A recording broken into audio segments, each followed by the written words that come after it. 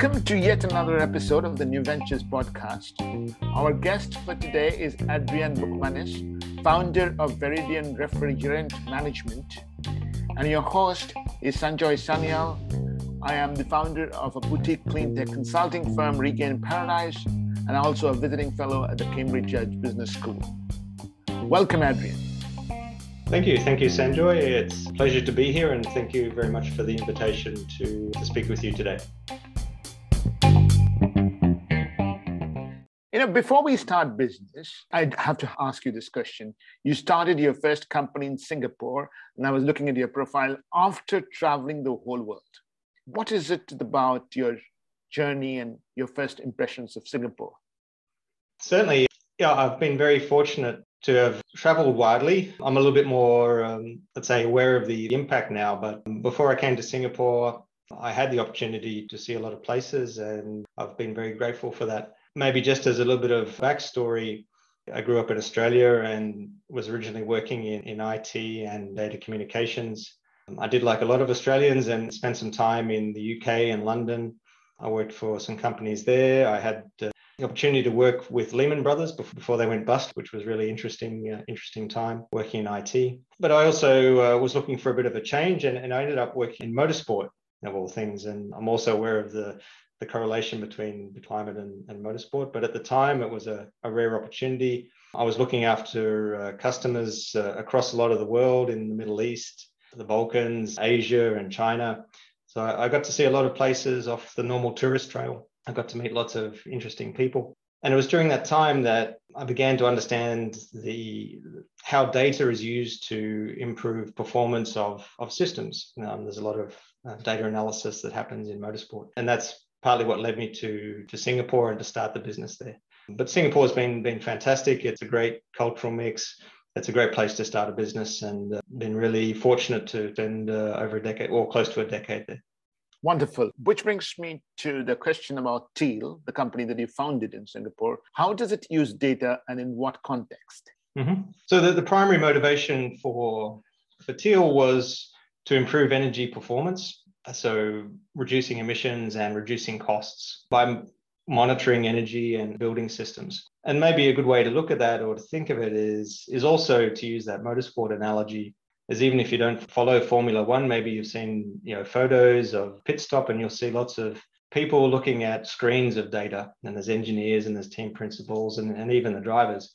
It's very much a data orientated process, and it's a simple formula of taking data plus good engineering equals high performance. And that's kind of what we started doing at Teal, is to apply that to buildings and industrial facilities. And one way that people look at that is to go and develop new software. But we started almost early 2011. But even at that time, there was still lots of really good software around globally. It's just that there perhaps weren't the skills or the engineering side to implement it properly. So that's what we focused on. So taking software tools that were available, but bringing the skill set to apply them for commercial and industrial properties with the intention of improving energy efficiency and driving energy retrofits. And that was the whole foundation of Teal, and still what we focus on today. That's great. Obviously, one of the most interesting things to talk about is how your customers use your product. So I know you have customers in various segments: educational institutions, industrial facilities. Can you give us a few examples? Certainly. We've been really fortunate to work across lots and lots of different sectors. For me, industrial has always been the more interesting, because you tend to come across lots and lots of different types of systems, from compressed air to boilers to processing lines and so forth. But where we've often made the biggest difference is by finding customers that are ready to act on the findings. And I think this is a really key thing, is because if the customers aren't prepared to act on what is discovered by the software, or even through a traditional energy audit system, then you might end up with a really nice technology project. You might end up with nice visualizations and dashboards and metrics. But at the end, if the client isn't willing to move forward with the recommendations, then you're really not getting the maximum benefit from the process. So it maybe took a little bit of time to come to that realization, but it's a really important one. So in the end, we tried to find those types of customers that understood that it's a tool. It's a tool in the toolbox for moving forward and driving whether it's deep retrofit projects or other types of energy efficiency projects. But those types of customers were the ones that we really enjoyed working with. But for me personally, as I said, industrial systems, compressed air systems, they were some of the systems I really liked to work with down the years. And there were some customers where we delivered really large energy savings in short periods of time, 6 to 12 months. But there was also other customers that would use it just for visibility or transparency, for contractor management or emissions reporting or supporting ISO 50001, for example. So there's lots of different ways in which clients would get value from the type of work that we would do. I think the point that you mentioned about customers being really ready to use the product is a very important. In these type of technology solutions, customers really need to be vested into the deployment. But I was also curious to understand, when you say industrial facility, are they in Singapore or are they in the region? Can you give us a few examples? So a bit of both. A lot of the work we did was in Singapore. But for example, we did manufacturing facilities in Malaysia and Thailand, breweries in Vietnam, even as far afield as Africa. Did a project in Ghana. Singapore was fantastic because you've got such a compact location with lots of facilities there. But certainly I enjoyed visiting some of the other locations in Southeast Asia, especially. Right. And for some of our audience who are not necessarily that familiar with Singapore, maybe you can just comment a little bit on Singapore's industrial base, because people may not really get that. Yeah, it's a good point as well, because even if you visited Singapore as a tourist, you've probably gone from the airport to the city and everything is tree lined and let's say tourist friendly. But perhaps on the other side of Singapore, you've got Jurong Island, which is one of the world's biggest refining and petrochemical facilities. Further afield, you've got all types of manufacturing, from heavy industry through to semiconductors, through to even solar panel manufacturing, through to seafood processing. You've got everything. There's all sorts of really interesting industrial facilities within Singapore. And that was something that I really enjoyed, because even for a small location, there is lots and lots of different types of facilities. And I was really enjoyed going to visit as many of those as I could. Exactly. And now you are onto your another venture, which is deep diving into one specific use of energy, that is in cooling. Perhaps before we talk about that business, it'd be nice if you could explain the importance of this topic in global warming. Certainly. And it's a big, broad, all-encompassing topic. I think even if most people were to look around, they would start to identify places where refrigerants are used, but maybe some that they might not think about. But even just for headline numbers, the cooling sector is generally accepted to be responsible for 7% of global emissions. That's both energy and also the refrigerant gases. The refrigerant gases themselves are maybe 2 to 3% of global emissions annually. But one of the important things is they're the fastest growing source of greenhouse gas emissions. And most people are aware of carbon dioxide. Some people are aware of methane, which is also important. But this group called fluorinated gases, or F gases, of which refrigerants are the largest contributor, are the fastest grower. They're the fastest growing sector. So that's one thing that makes them important. But they're also everywhere. They're in obviously your refrigerator, but also in your vehicle. They're in the data center, the telecoms towers, obviously the cold chain, refrigerated shipping containers. There's refrigerants everywhere throughout the global supply chains, in most people's premises, in their offices. They're absolutely everywhere, but most people don't get to see them.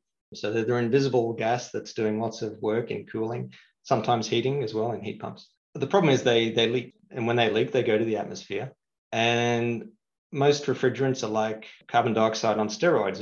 Many of the refrigerants are about 1,000 times more potent than carbon dioxide as a greenhouse gas. They're what's called a super pollutant. They don't last in the atmosphere as long as carbon dioxide, but they contribute a significant amount to global warming, and they get very little attention. One of the interesting things is, if anybody is familiar with Project Drawdown, which was a set of solutions or climate solutions released a few years ago, it was the number one climate solution. And this was in front of wind and solar and preserving tropical forests and so forth, and all these other really important things. But it just goes to show how important, but also how little attention it's received since then. So it's a really important one. And obviously, there's a bit of a vicious cycle in that. I think we're seeing it in the news at the moment, is that as the climate warms, the need for cooling increases, but by increasing our cooling equipment, so air conditioners and so forth, we use more energy, we release more refrigerants into the atmosphere, and it creates a vicious cycle. And that's why I believe it needs more attention. So I'm, let's say, doubling down and focusing on that particular sector at the moment. Right. I really like the point that you mentioned about refrigerant gases being carbon dioxide on steroids, because that's exactly what it is. I mean, they live in the atmosphere for a relatively shorter period, but the harm they can cause in terms of global warming potential is far larger. And I did not know that actually it is the top solution that was proposed by Project Drawdown. That's a very important point as well. One thing that you mentioned is that, refrigerants are everywhere. So perhaps I would like to start asking about your business by asking who will be your target customers? Yeah, having said that, because they're everywhere, you could certainly suggest that it's important for all businesses to consider it. But certainly there's more that are, let's say, our initial targets. And when we look at the benefits of managing refrigerants specifically, obviously emissions is one of those, but there's also cost. There's a safety aspect because some refrigerants are toxic. So there's a safety element to that. There's the end product. If you're processing food or concerned about food waste, then that's one other element. And I guess risk management goes across all of those. So we're looking for, let's say, specific customers that are aware of those challenges, but also those benefits. We're also looking at customers that have potentially high leak rates. So good examples of that are, say, supermarkets, because they have long, let's say, refrigerant lines. They're field manufactured, so they tend to leak quite significantly. But also, say, companies operating large vehicle fleets. I think even most of us, certainly being in tropics or warmer climates, would have experienced the car air conditioning not performing as well as it should. So you take it to the garage and normally they put some more refrigerant in and off you go again, without a second thought to the refrigerant gas that's just leaked to the atmosphere. And with billions of cars on the road, that's something that happens quite a lot. So the transportation fleets are also another really big source of refrigerant emissions. So in short, we're looking at lots of different sectors at the moment, but we're also targeting those that specifically looking at net zero or have net zero targets, because at the end of the day, zero is zero. So even if refrigerant gases are maybe only 2 to 3% of, let's say, a company's emissions, is if we're getting to zero, then you have to, there's no choice to also address those 2 to 3%. So they're the type of clients we're working with. And what type of services would you be providing these clients? So we're working across, let's say, 3 primary areas. And the first one's a little bit boring in that it's you can think of it just like basic accounting. And anybody, I guess, that's worked in business understands the principle of accounting. And even though you might not like to do it and it's not your first priority, it's a really important element. So the first thing is to account for all the refrigerant that's within your care or under your operation. So that's understanding the assets that it's installed in, whether that's the air conditioners, the vehicles, the refrigerated shipping containers. So tracking those assets, tracking how much refrigerant is in them and how much is leaking. And we use software to do that. So there's a technology that underpins that process, but it's a service as well as a technology offering. So we call it refrigerant accounting or refrigerant management. The second aspect is looking at mitigating leaks. So once you're accounting for your refrigerant, you generally start to understand which systems are leaking. And then we can also apply technology to assist with leaking systems. One of those that we use is a Climate Check, which has been described previously on the podcast. And that's an important tool for monitoring and optimizing systems and also for detecting leaks. We can also use data analytics. We do that with Teal, looking at rules-based and also machine learning-based detection of leak conditions.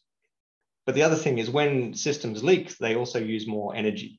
If you just take a simple rule of thumb that if you lose half the refrigerant in a system, you generally lose half the energy performance. So you consume twice as much energy potentially.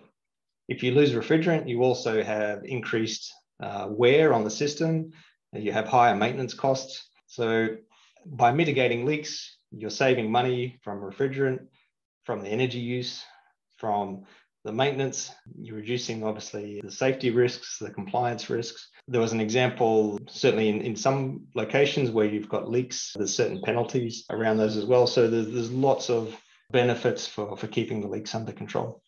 And the third area is around advisory and training. So we work with companies to help mitigate those risks, both from, let's say, an operating standpoint, but also from a competitive.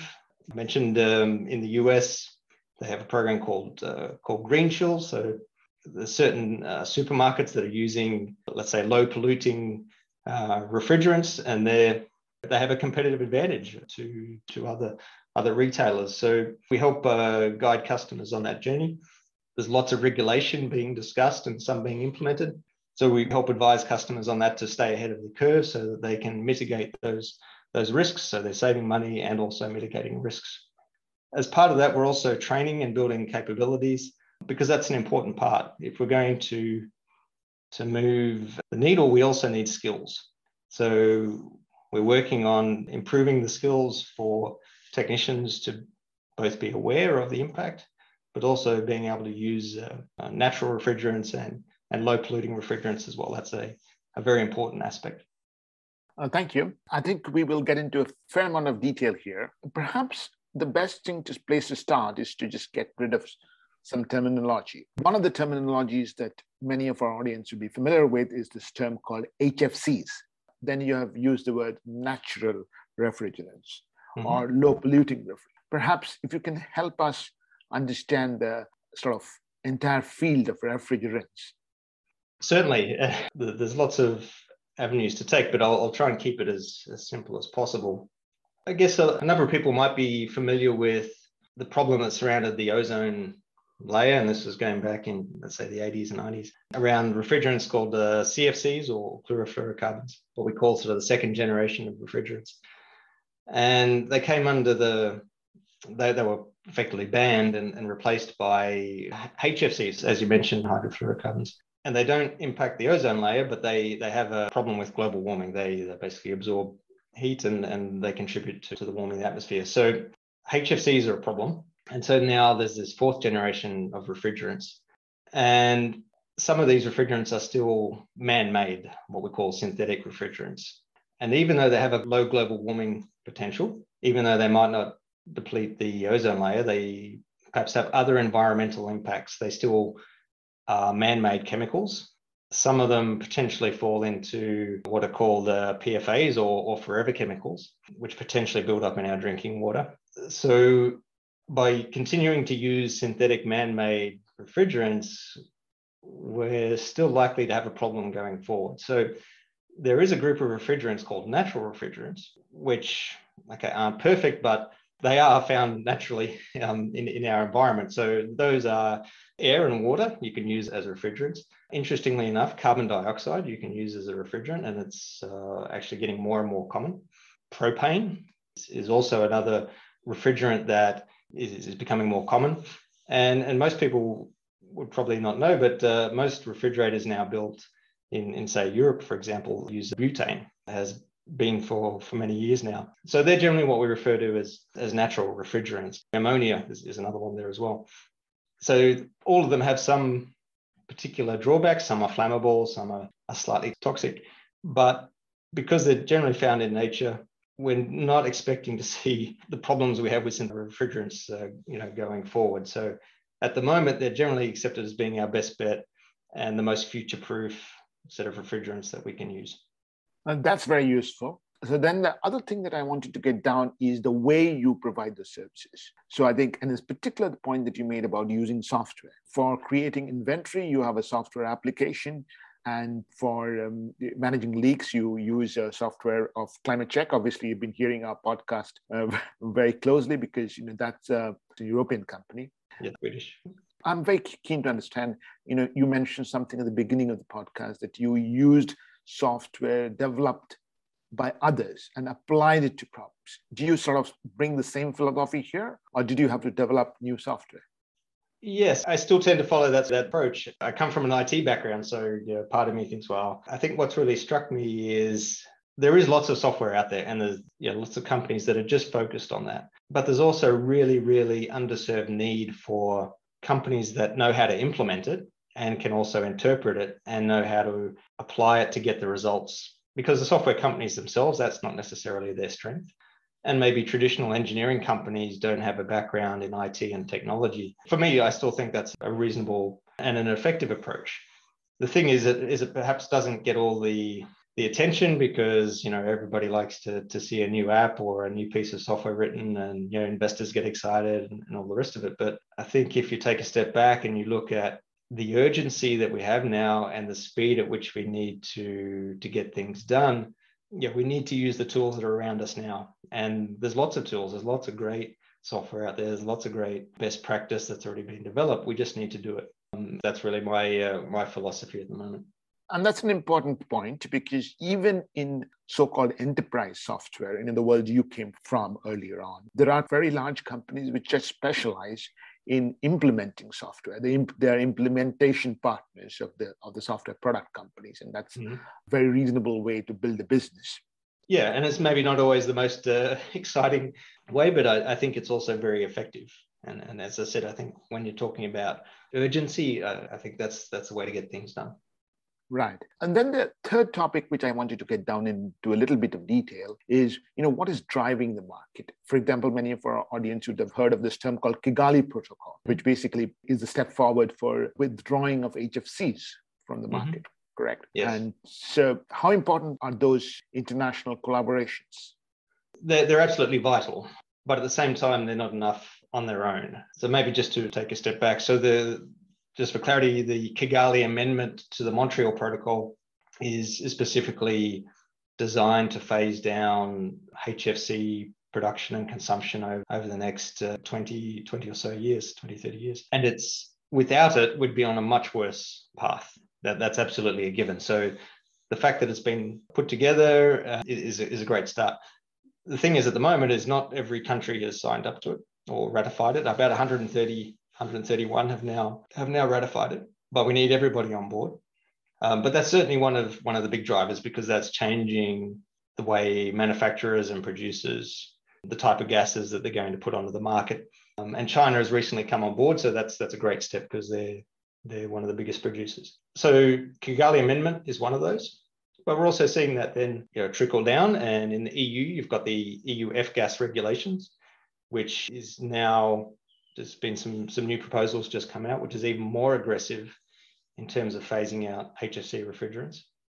The US has started implementing through the AIM Act, which is really important. And even just a couple of weeks ago, the Securities Exchange Commission in the US brought out some proposals for companies suggesting or basically recommending that they disclose all their greenhouse gases, including HFCs and refrigerants. So that would be a game changer in the US. So all of that is starting to trickle down. And we know in Singapore, they're starting to look at HFCs more seriously now as well. So these are all starting to build up. And we're starting to see more sort of attention being paid to that. It also introduces lots of other interesting, you could say, side effects. One of the things that's been seen in Europe with the F-gas regulations is, as you start to reduce the quotas, so that's the amount of HFCs that are available on the market, is obviously the scarcity, they become more scarce. So that drives an illegal trade. And there's some estimates at the moment that maybe 20 to 30% of the refrigerants in Europe are smuggled in illegally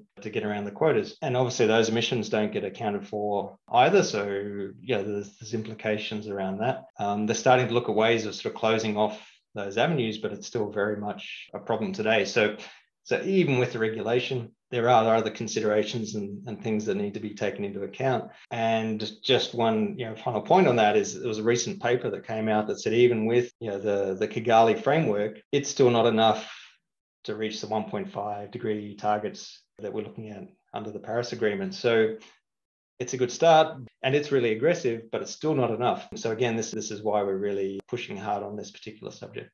So when you're talking about refrigerants getting smuggled in, my automatic reaction is maybe there's not sufficient capacity of producing those natural refrigerants that you are talking about. Is that the cause, or what is the problem? Yeah, that's a really good point as well. Yes, there are alternatives. That's the whole idea behind the reductions, is that by making HFCs more scarce, it should drive the transition to other types of refrigerants. Yeah, that's the premise for the regulations. And in principle, it works. However, there's a lot of status quo, or certain companies have just been dealing with HFCs for the last decade. That's the way all their systems and their employees are trained and so forth. So it's easier to continue with the way you've done things in the past. I think the EU did recognize this early on. They put a lot of emphasis on trying to train technicians in using natural and alternative refrigerants, and generally they have trained a lot of people, but it's still not enough. That's the short answer. So, which is why, as part of our service offering, training is a critical component as well, is that if we are going to shift away from HFCs, if we're going to get around these problems with illegal refrigerants, there has to be an aware, capable, well-skilled workforce as well. And I know that's easier to say than perhaps do, but it is something that I think most people are aware of, and something that we are trying to influence as well. Good point. But moving away from sort of international policy dialogue to your customers, it seems to me that your customers are being driven to come to you from three different standpoints. One is that they could be in a geography which is being regulated, for example, the European Union, or they could be having their net zero targets. Zero is zero, as you said. But it also seemed to me, because you said something earlier, that as you reduce leaks, you reduce energy use. So there is an economic benefit as well. So I'm just trying to figure out, among these three drivers, or maybe there are others, which one is the most important one? For me, I like to think it's emissions, and those that are driven by reducing emissions without being pushed. So they're doing it for the right reasons, because if you're just doing it for compliance, if your heart's not really in it, for sure, we'll work with those types of clients. But it comes back to what I said earlier as well, when dealing with energy efficiency and teal as well. You're more effective with customers that really understand and really want to get things done, that are willing to put the resources, to do the hard yards, to make a difference, because it's tough. And once you've done the low-hanging fruit, energy efficiency is tough. And managing refrigerants, it's not on many people's radar. You've got assets all over the place. Nobody knows what's in these assets. The awareness is low. So it's difficult, but if a company is genuine in hitting a net zero target, if they're aligned with the science, if they're not just relying on offsets to buy them time, then they're the type of companies we want to work with, because we can genuinely make a difference with those types of organizations. Let me ask you this question from an investor's perspective. And I'm wondering, where should investors think of targeting their money? In the upgradation of the facilities of your customers, or they should be targeting the money in the upgradation of the manufacturing facilities of the new types of refrigerants? Perhaps both, right? Yes, and a good question. For sure, it's happening on a couple of fronts. I could also point out some work that, say, for example, GIZ in Germany are doing, the ProClima team. They're helping manufacturers to change their production lines across to natural refrigerants. So they're already working on those types of avenues. Now, it also needs the market to shift. It needs consumers to be aware and to say, okay, I have a choice of two air conditioners. Which one am I going to purchase? And if you don't know anything about refrigerants or the impact, probably buy the one with the lowest cost. So yes, it's got to come both from that side. But the big gap at the moment when it comes to investment is what to do with these refrigerants at the end of life. So we can invest in mitigating leaks. We can invest in managing them while under our care. Problem is that a refrigerant that gets produced today goes into a system that maybe runs for 10 to 15 years. So in 15 years' time, I think we can all agree that this particular problem is going to be even bigger than we have today. And we've got all this refrigerant, and there's millions and millions of tons of it out there, what we call refrigerant banks, and it can't go into the atmosphere. So something has to happen with it, and who's going to pay for it? That's the big challenge at the moment. And some of it you can deal with through offsets. And generally, I'm not a fan of offsets, but I think that's maybe one area where it can serve a purpose, or credits for disposing of refrigerants at end of life, because at the moment, there's very few financial levers to use. Today, you can reclaim, you can reuse those refrigerants, which is fair enough, as long as you've got systems to put them into. But again, in 10 years, hopefully we've moved sufficiently across to naturals and low polluting refrigerants. So the refrigerants we've got today are not going to be able to be reused again in 10 years. So we have to destroy them basically. So that's a big challenge that's going to come. And it's one we're giving a lot of thought to. It's one that requires investment and resources. The processes and the technologies to deal with it are there today. We know how to process it. It's just, nobody wants to pay for it. That's the challenge. Largely because there are no economic benefits. Yes. As I said, today you can reuse them. So if you extract refrigerant from a system today, clean it up, put it back into use because you know that, okay, there's still going to be systems running for another 10 years. But I think in another 10 years or so, that option's not going to be there. So the one financial lever that exists today, which is sort of reusing the refrigerant, recycling it effectively, is not going to be there in 10 years or so. So it's going to become a straight up polluters pay type problem. In some places, they're tackling it. I'll sort of mention New Zealand, for example. They've got fees so that when the refrigerant is sold, there's ways of recouping, or let's say that money goes into dealing with the refrigerant at end of life. But those types of systems or those types of frameworks are few and far between. So we need more of those type of manufacturer responsibility or other financial levers to tackle that particular problem. Right. I'm thinking again of your customers, and I'm just thinking of what you did at Teal and then what you're going to do here. So one of the things that you probably helped your customers invest in energy efficiency is that they saw the data about the saving that became sort of transparent, clear, easy to measure, and then they could invest from their own books, or they could perhaps get third-party investors. I'm guessing that was the case. Yes. But how do you see that play out in this new industry? Obviously, they will start measuring things, and then at some point you would say, okay, no, we need to replace this type of refrigerant. Do you see companies being able to sort of make those investments themselves? Potentially, yes. For sure. As I mentioned, managing refrigerants, there's a big cost benefit, just in terms of the refrigerant replacement costs, the energy costs, but then, of course, the risk costs around safety and compliance, penalties and so forth. So you could still suggest it would pay for itself through those particular mechanisms. I think the other area that's interesting is to actually take a step back and think about what's actually needed, rethink the cooling process. Is what are we actually trying to achieve? Is there a better way to recover thermal energy, for example? Do we actually need this particular piece of cooling equipment in the first place? Can we do it with a district system using, Amory Lovin's integrated design principles? There's lots of ways to take a step back and actually rethink rather than just putting in another air conditioner or cooling system with refrigerant.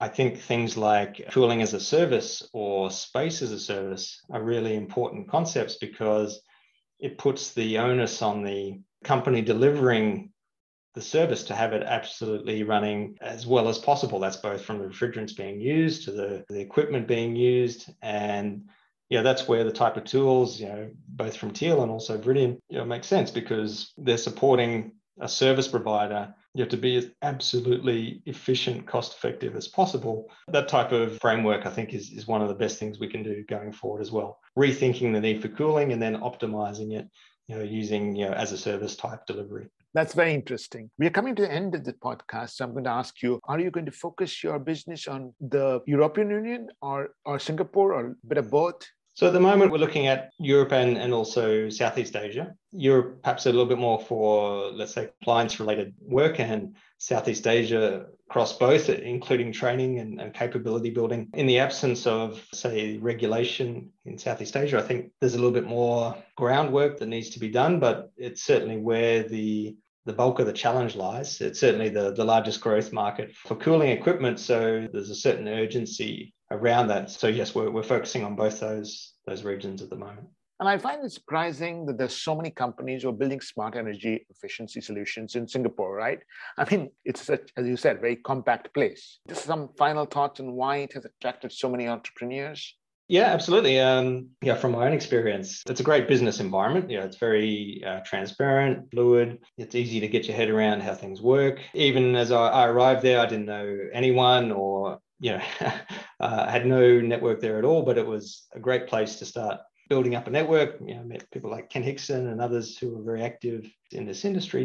So for me, that was a great place to start. And I think that works for lots of other people. In the broader sense, I think people look at the building industry and you look at the number of buildings and the amount of energy that's consumed. And on paper, it's a bit of a no-brainer. You think, okay, there has to be fixes. There's so many buildings out there, and we know that traditionally they're not run at optimum. But there's also lots of challenges. Once you start to dig into that sector, you've got lots of layers of different contractors and stakeholders, and it's very difficult to navigate. A bit of a trap.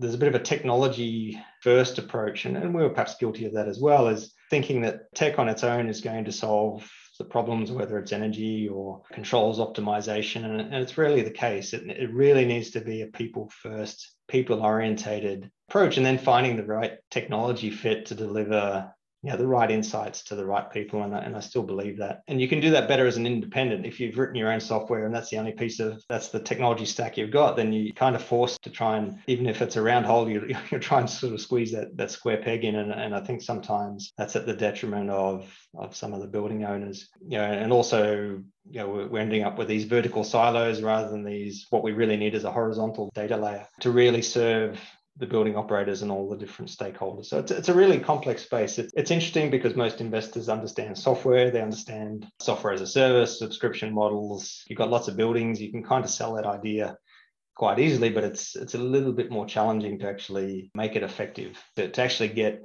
significant results out the other end. It can be done, but it's perhaps not as easy as it appears at the outset for those coming in from outside the industry. Thank you very much. I want to wish you the very best in your journey with this new company. But before you go, is there any last thoughts that you want to leave for our audience today? Perhaps one, if we're talking about refrigerants, while it's a big challenge and maybe one that most people aren't aware of, is everybody that is a consumer can still make a difference. So even if you're looking to buy a new air conditioner, refrigerator, or even a new vehicle, then you can make a decision based around what refrigerants inside. It's something that all of us can play a part in. I think if there's enough consumer pressure can also help solve this particular climate problem as well. So I'd encourage everybody to go in, perhaps ask those questions and do a little bit more homework. If you need assistance, by all means, I'm happy to offer advice as well where I can. We can all make a difference when it comes to refrigerants. We can all make a difference when it comes to the climate crisis as consumers. Absolutely.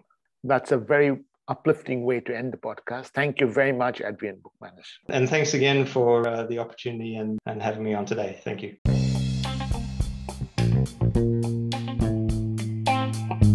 Hi, this is Adrian Boukmanis from Viridian Refrigerant Management, your guest for today. We provide an outsourced refrigerant management service on a monthly basis. It's like an accounting service, but for refrigerants, and it saves costs, not just on the refrigerants, but also on energy. It lowers risk and improves safety and also the environment. We have experience in the cooling sector across over 10 years. We've worked across multiple continents, and we work with companies of all sizes, big and small. And you can find out more on our website, viridianrm.com, our LinkedIn pages, or you can just Google Viridian Refrigerant Management. We look forward to welcoming you and helping where we can. Thank you.